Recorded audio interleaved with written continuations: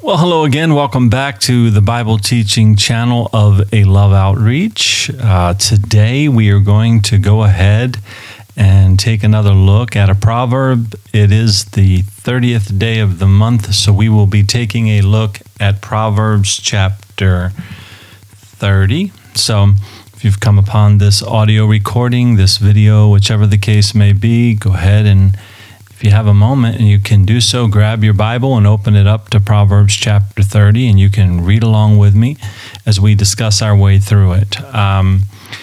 This is not intended to be a deep study of the book of Proverbs that I'm doing right now. It is really just a life applicational type study, ways that the Word of God, and specifically here the book of Proverbs, speaks to us in a practical manner, how we can apply these type of things to our lives. So there's, as you've heard me say before, you can definitely do a much deeper study. For example, let's read verse 1, the words of Agur, the son of Jacob, his utterance.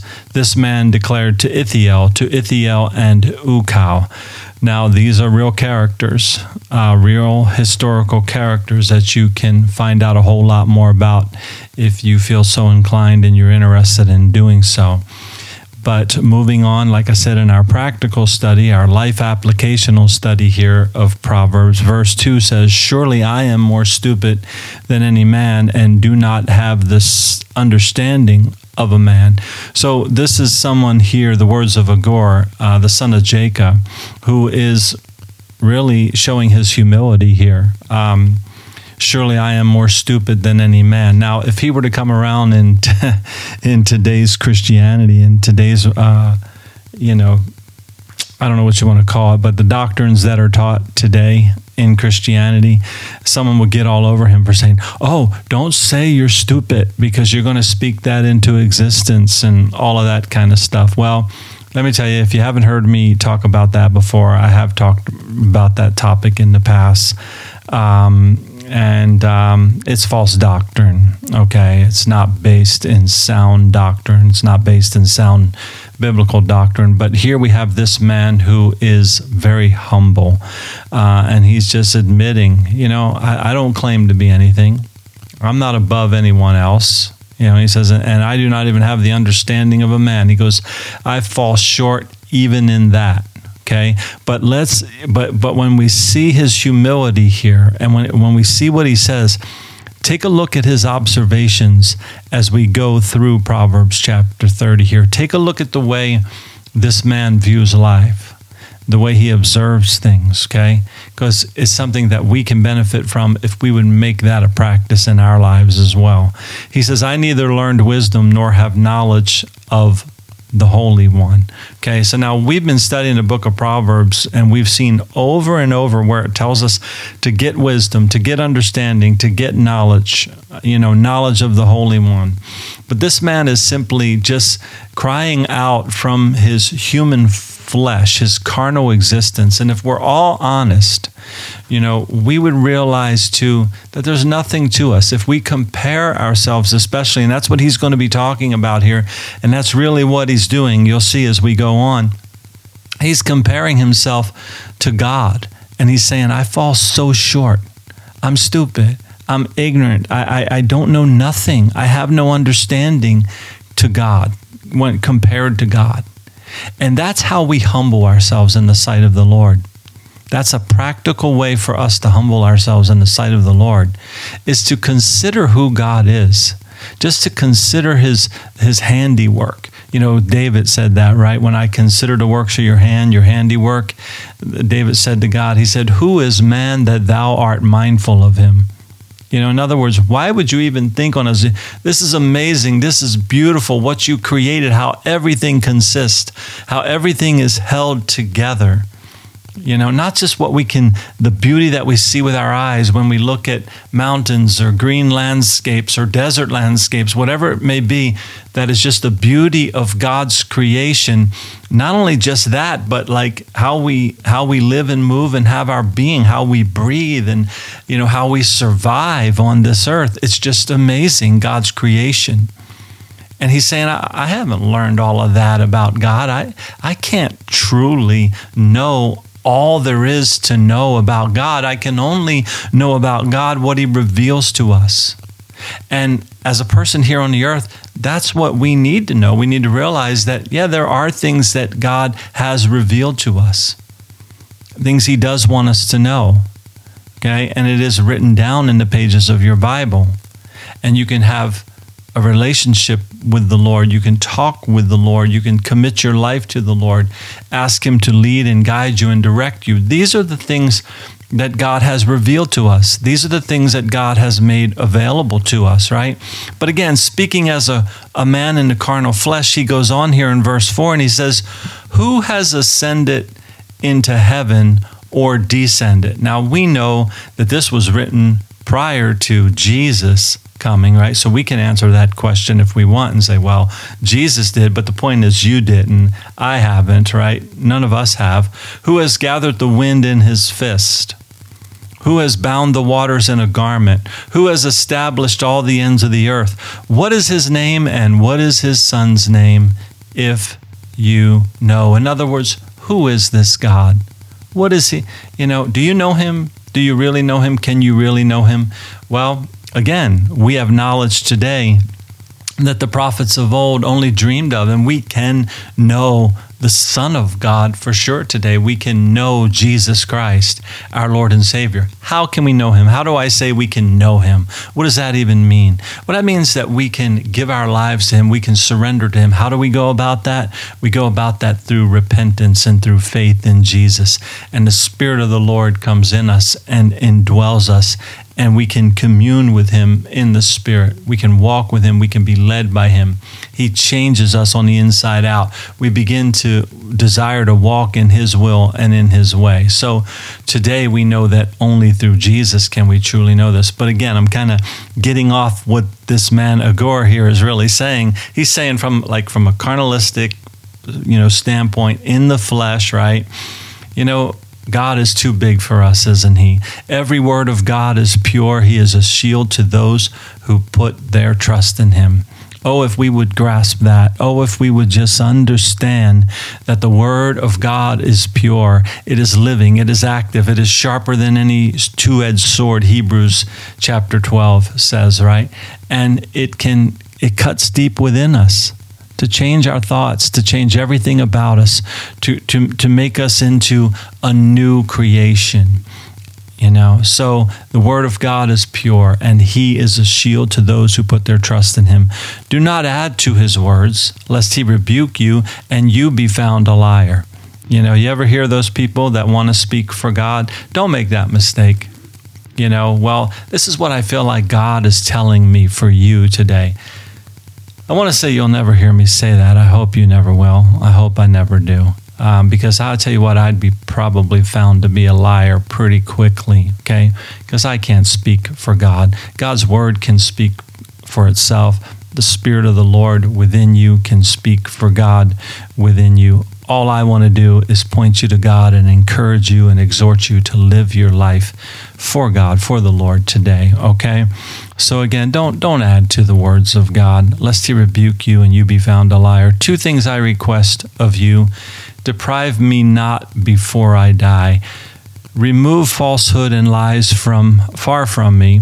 Give me neither poverty nor riches. Feed me with the food allotted to me. What do we find there in that verse? Let me read it again. Remove falsehood and lies far from me. Okay, well, that's the first thing.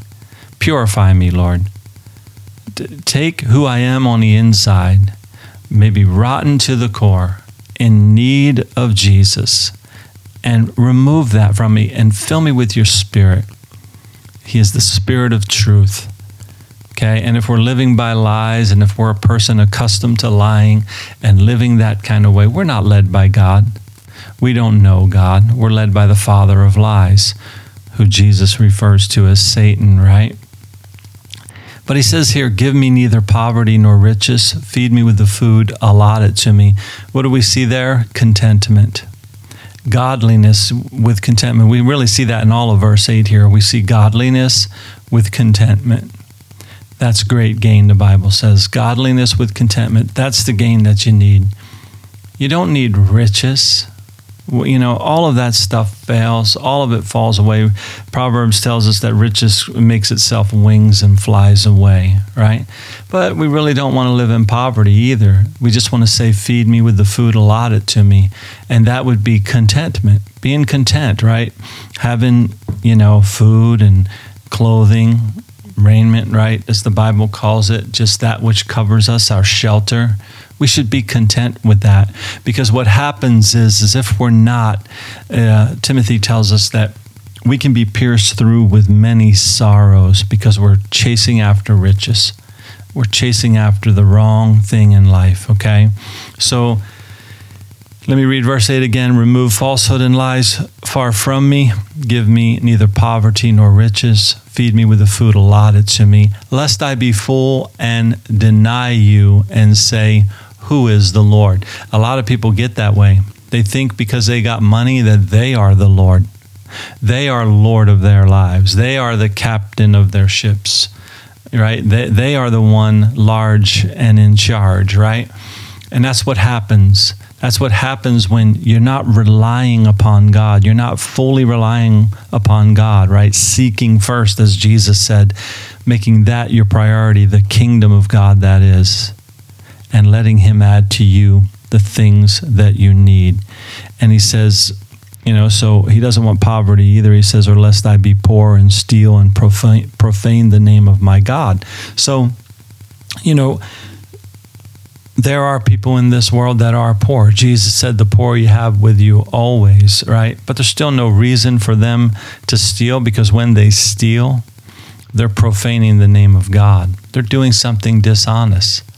They're doing something unrighteous. But all they have to do is trust in the Lord, right? We read that, right? We trust in the Lord, and he is a shield. He is a shield to those. In verse 5, it says, who put their trust in him. So if you're poor, trust in the Lord. Trust in the Lord.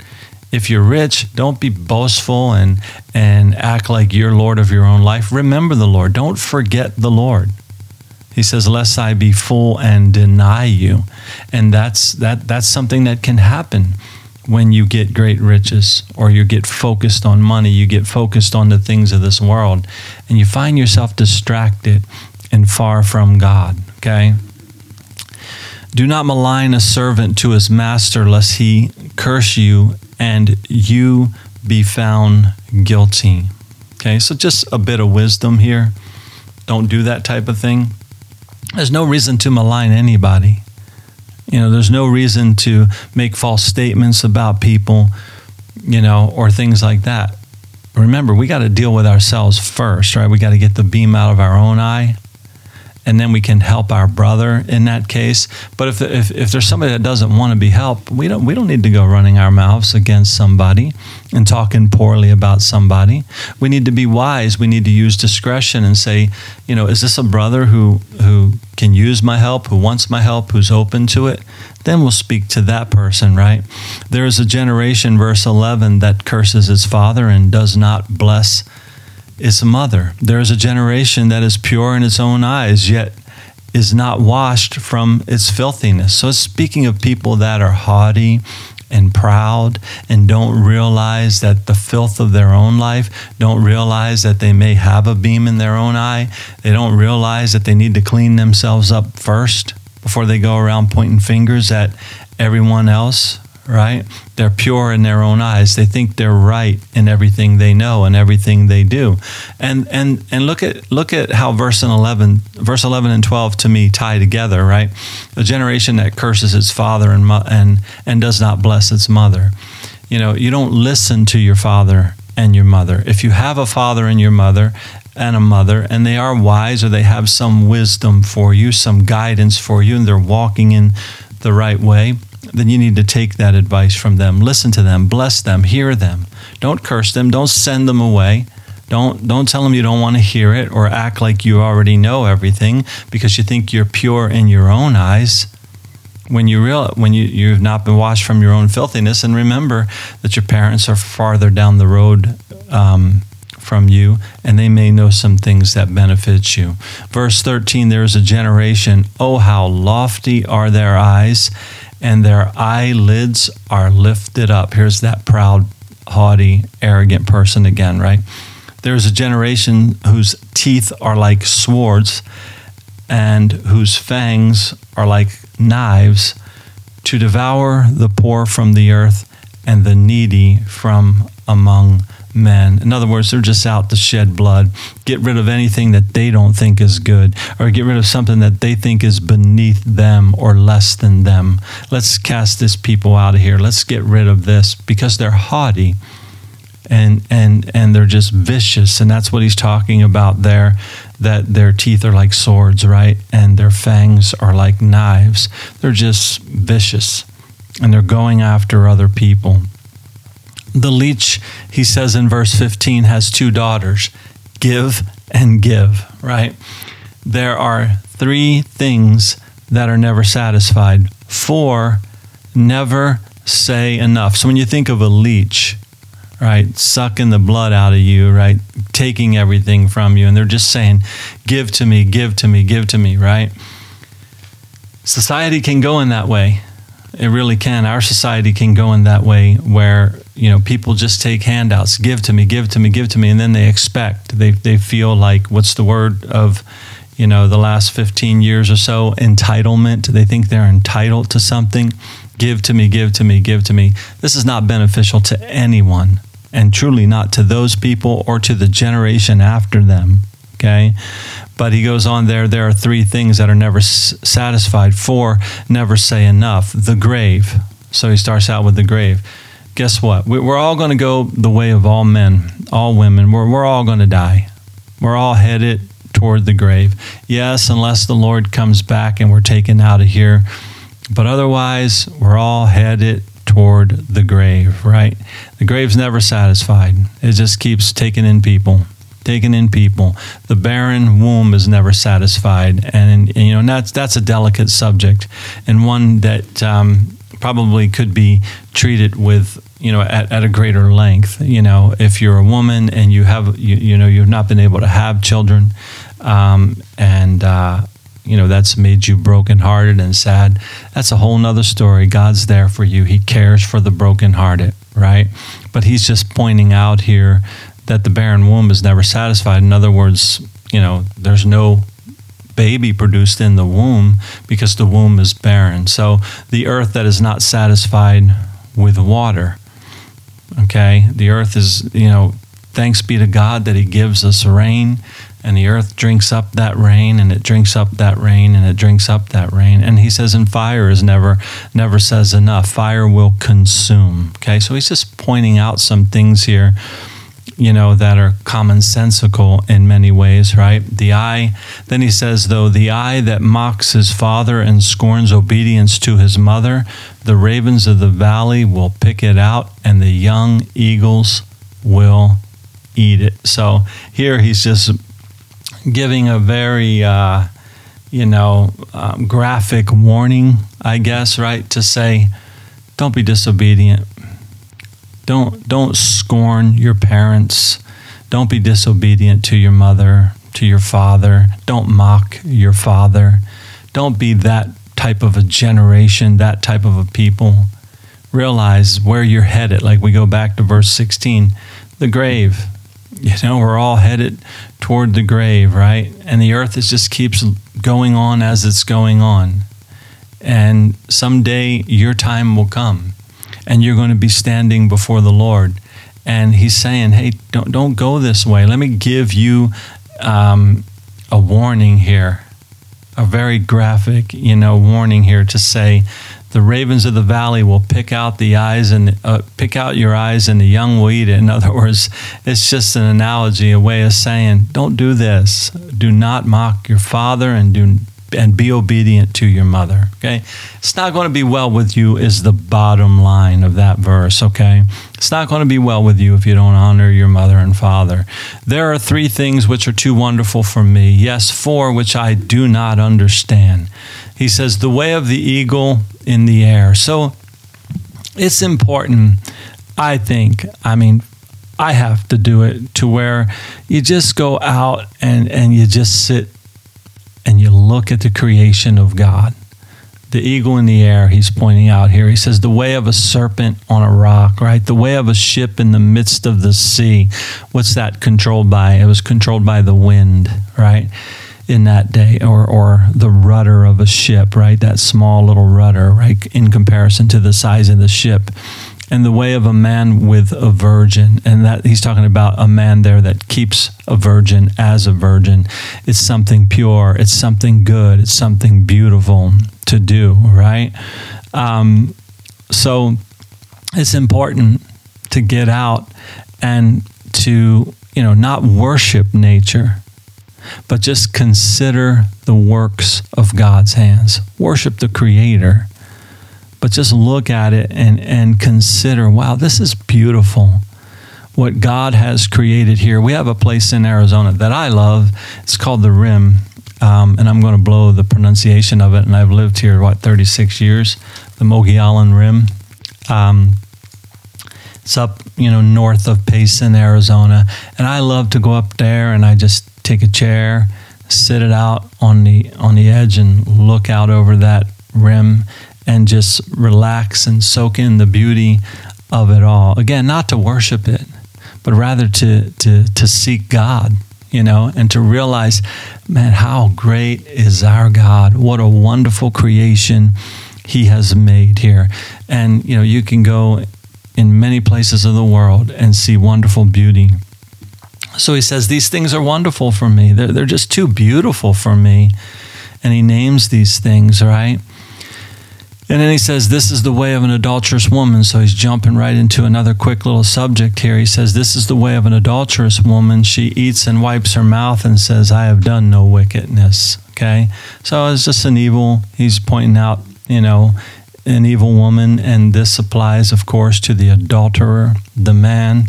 This applies to the fornicator. This applies to anybody that does something that is not right in the sight of God, not in line with the Word of God. They do something and then they say, I really don't care. I have done nothing wrong.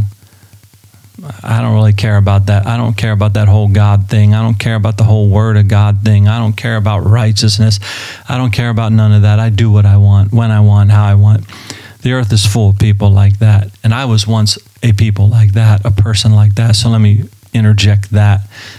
But we have to come to a place where we turn, we repent, and we come to the Lord. He said, for 3 things the earth is perturbed. Yes, for 4 it cannot bear up. He said, for a servant when he reigns, okay? So from an earthly standpoint, a worldly standpoint, right? I guess you could look at this from the royalty standpoint and say, well, a king has a son. The son should reign, not a servant should reign, right? Seems out of order. It seems out of place when the servant reigns, he's saying.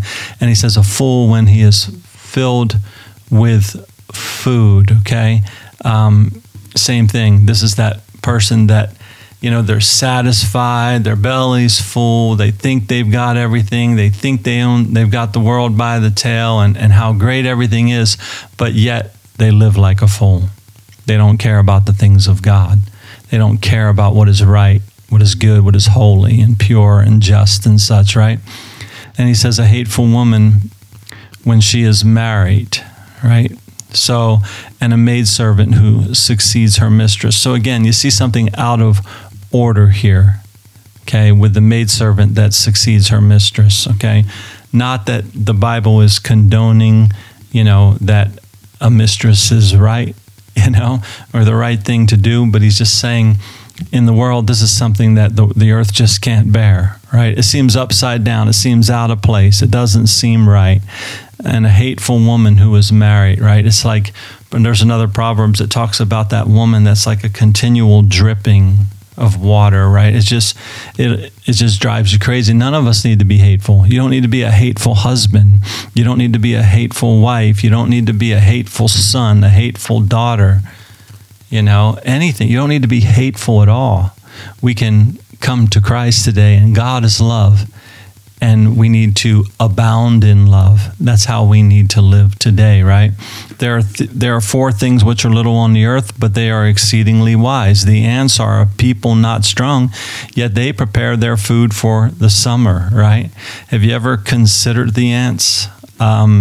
And take a look at what they do. They're amazing. They're amazing in how they do, and they're tiny, a little small, but yet they can carry so much more of their body weight. And he's saying they're diligent. They prepare their food in the summer. They know the winter's coming. They know the hard time's coming, so they're prudent, right? And that's what this is pointing out to us. That's what we need to be, right? We need to, consider things that maybe there might be some danger in the future. There might be some bad times ahead, and we need to be prepared for that type of thing, right? Then he goes on, he says, the rock badgers are a feeble folk. A rock badger is kind of along the lines of like a guinea pig, right? That type, short ears, looks kind of like that. And he says, yet they make their homes in crags. A crag is a high place in a mountain, like a rocky mountain, but yet it's kind of off from the peak and all that. It's kind of like a special little place, a secure little place. And he's saying, wow, these rock badgers aren't very big, but look, they've got wisdom enough to put themselves in a safe place and be in a good area, right? So we need to consider that ourselves as well, right? Locusts, he says, the locusts have no king, yet they all advance in ranks. The spider skillfully grasps with his hands, and it is in kings' palaces. So, there's no place the spider can't go, right? It can be in the highest of places. There are three things which are majestic in pace. Yes, four which are stately in walk. A lion which is mighty among beasts and does not turn away from any. A greyhound, a male goat also, and a king whose troops are with him. So he's saying these things are stately, in their pace. They're majestic in their pace, stately in their walk, okay? So, in other words, this is a man, Ogor, and it's in our Bible here, who just took time to consider, hey, who am I, first of all? Like we started out, who am I? I'm nothing. I'm small. God is great. God is big. God is all-knowing. And that's what matters. And that's why we need to humble ourselves in the sight of the Lord. And realize, first and foremost, and I'm speaking to those of you that have given your life to Christ, realize that you have a king, that you have a Lord over you, and that is Jesus, the King of Kings and the Lord of Lords. And we need to walk in obedience to him and honor him and realize he is great. He is high and lifted up. He is majestic. He is glorified. So he talks about all these things in life that you can look with your eyes and consider that God has made. And you can say, wow, yep, God is great. And I encourage you and I exhort you to take the time to do that. He says, verse 32, if you have been foolish in exalting yourself, or if you have devised evil, put your hand on your mouth. In other words, shut up. Just shut up. And sometimes, that's such a thing that people say to other people, but we need to say that to ourselves. We need to study to be quiet ourselves and say, shut up, man. There's a time that I don't need to talk. There's a time that I don't need to say anything. I just need to put my hand on my mouth and be quiet. Especially, he's saying, when it comes to exalting yourself, lifting yourself up, trying to make yourself look better than someone else, or putting yourself on a pedestal. Beware when you think you stand, lest you fall. In the news today is the news of the falling of another pastor in America, right? And, I don't know the man. I'm really not going to comment much on that, but I want to say this, that all of us need to be sure that we're beware when we think we stand, lest we fall. We can't lift ourselves up. There's nothing great about us. There's nothing great about me. God is great. And it is him that we are to glorify. It is him that we are to lift up. And we are to shut up. We are to put our hands on our mouth and just worship God and point other people to God, okay? For as the churning of milk produces butter, and the wringing of the nose produces blood, so the forcing of wrath produces strife. So don't be that type of person either. Don't be that kind of person that provokes people to wrath, provokes people to anger, gets people upset, and all of that kind of stuff, right? We can't be that kind of person. So just another look at the Proverbs today. But we will go ahead and stop here for today. And we will see you next time. God bless.